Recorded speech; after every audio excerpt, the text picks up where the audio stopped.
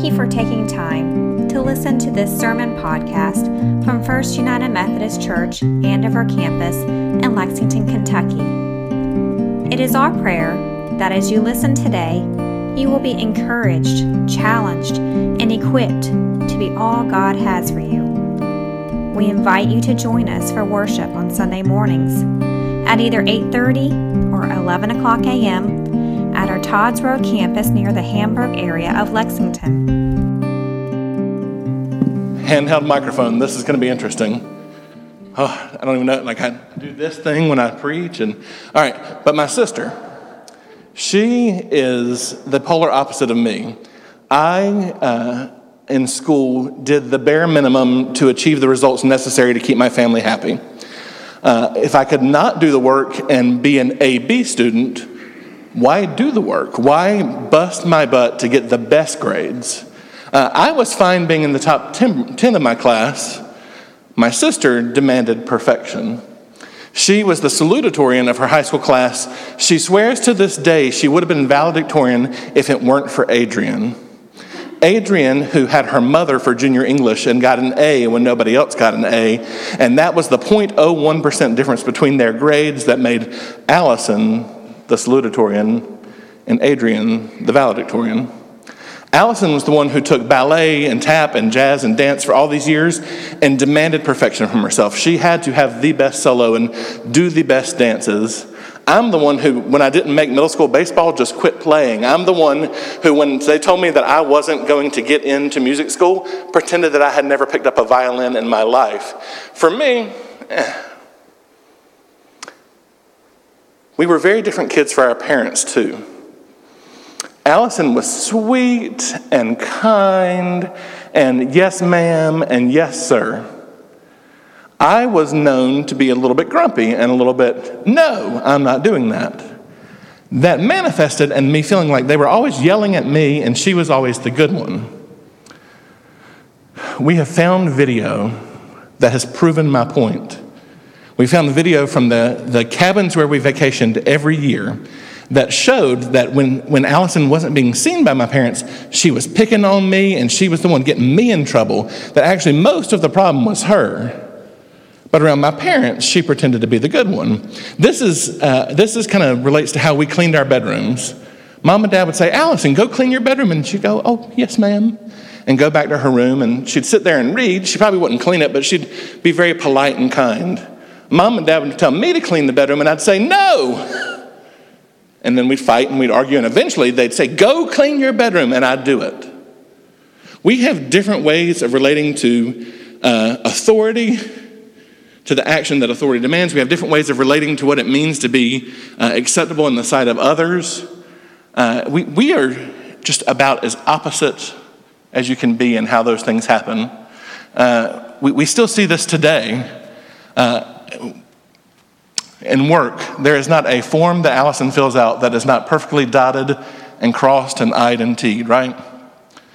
I'm the one that frustrates Teddy Ray because I'm like, this is good enough, let's go with this. And he's like, no, let's get this perfect.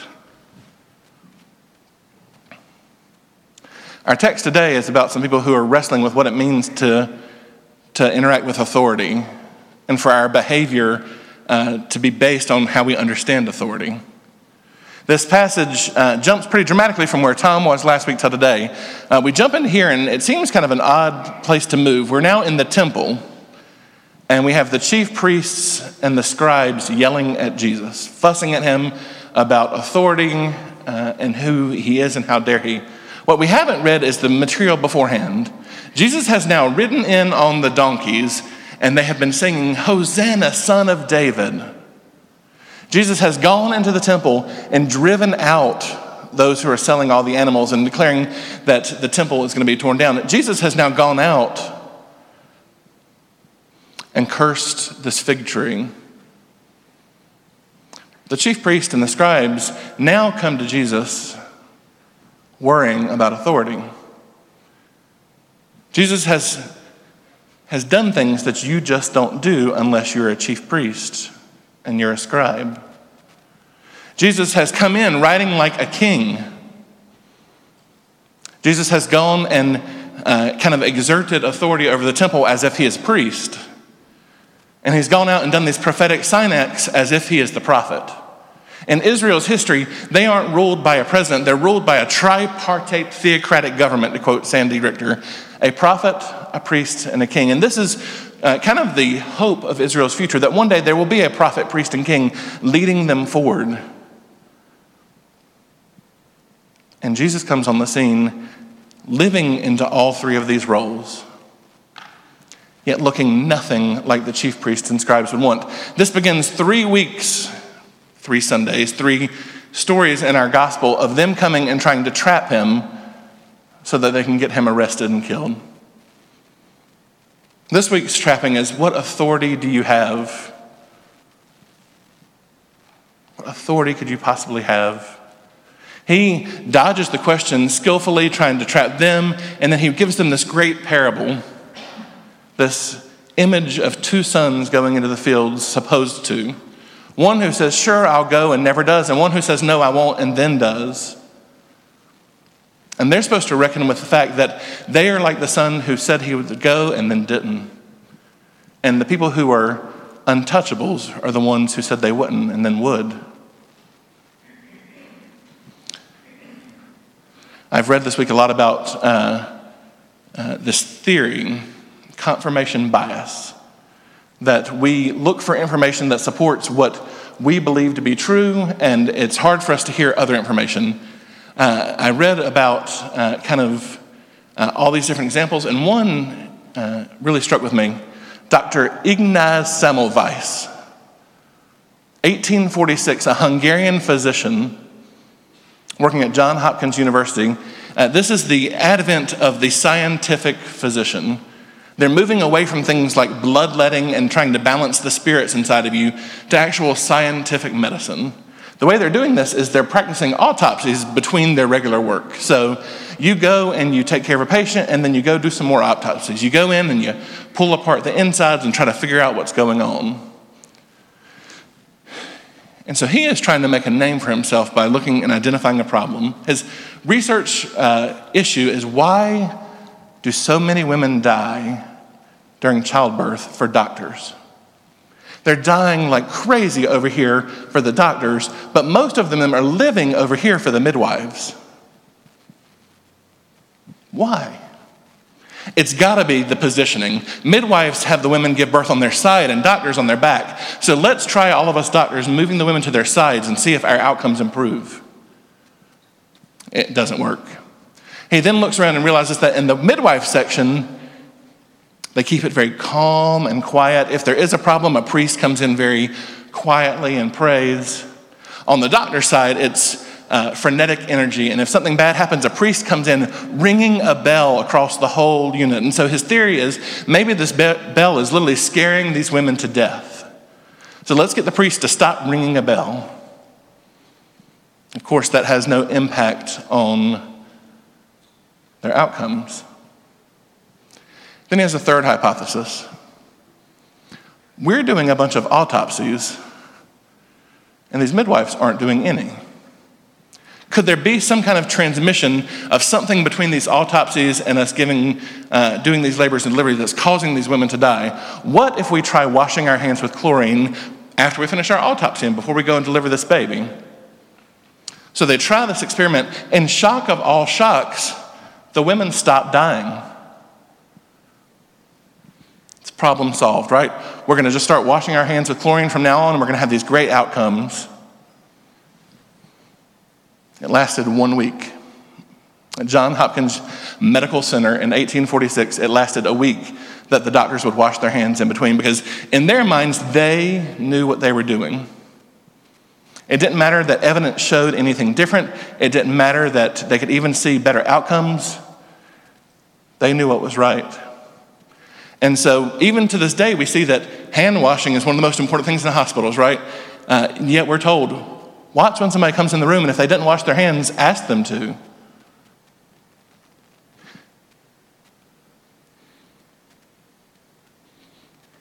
Confirmation bias.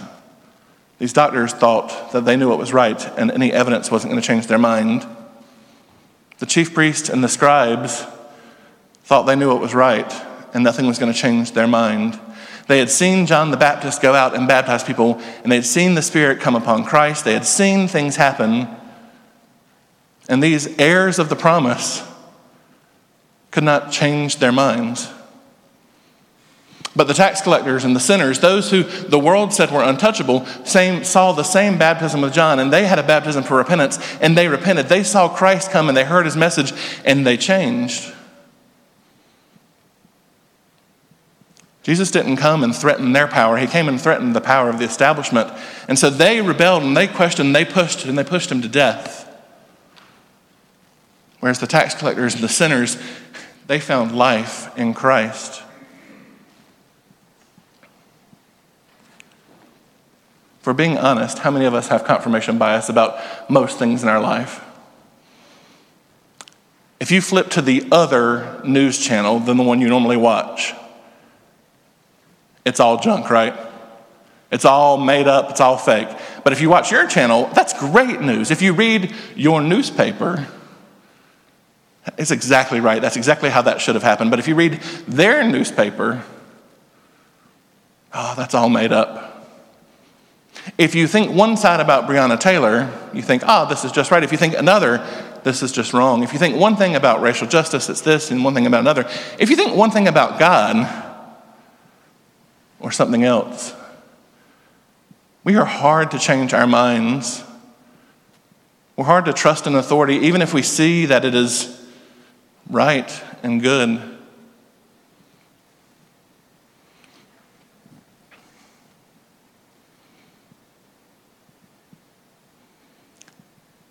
Our world needs us to get outside of these world-based confirmation biases that we have.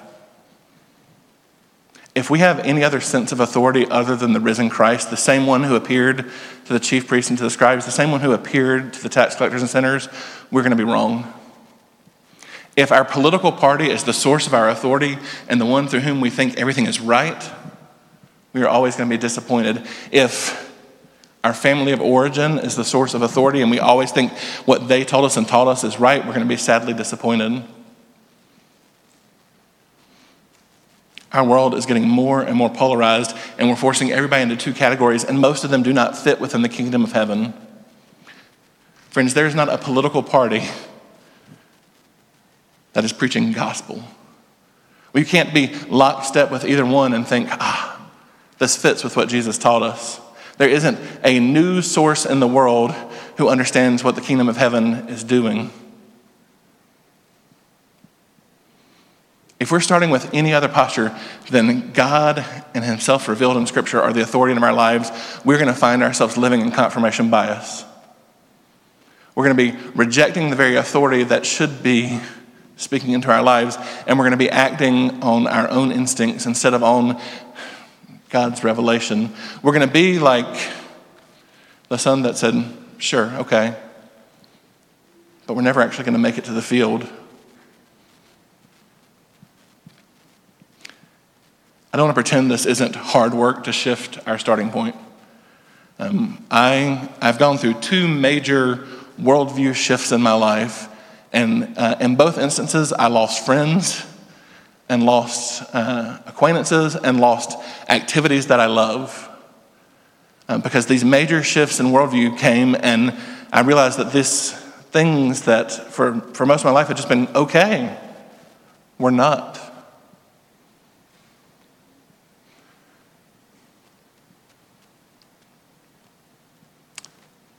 Jesus is love, right? Jesus is sweet and tender, but Jesus is also a prophet who comes with a hard message that's going to ask us to do hard things. Jesus is going to come and ask us to submit ourselves to his authority, even when it is a little bit scary, even when it has a cost or a price. Even if we push back and say, no, I'm not going, he's going to invite us to go.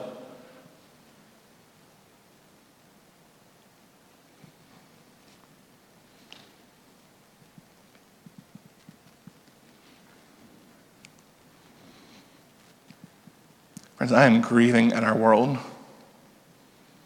I know I'm starting to sound like a broken record, but it's getting nasty fast.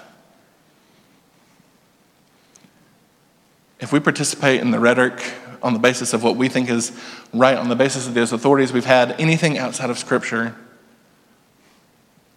we're just contributing to that.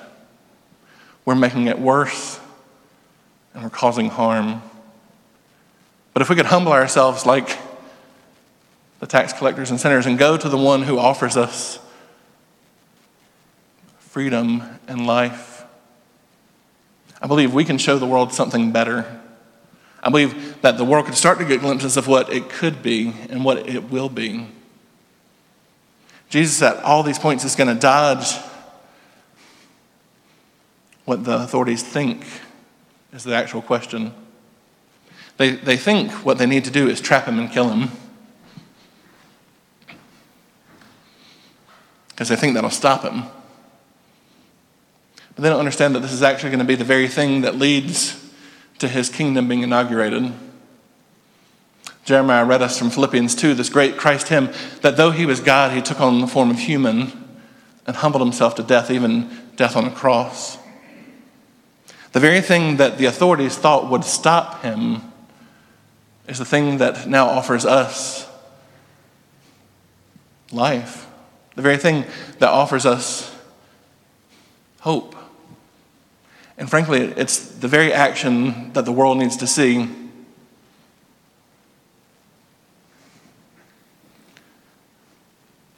Who is authoritative in your life?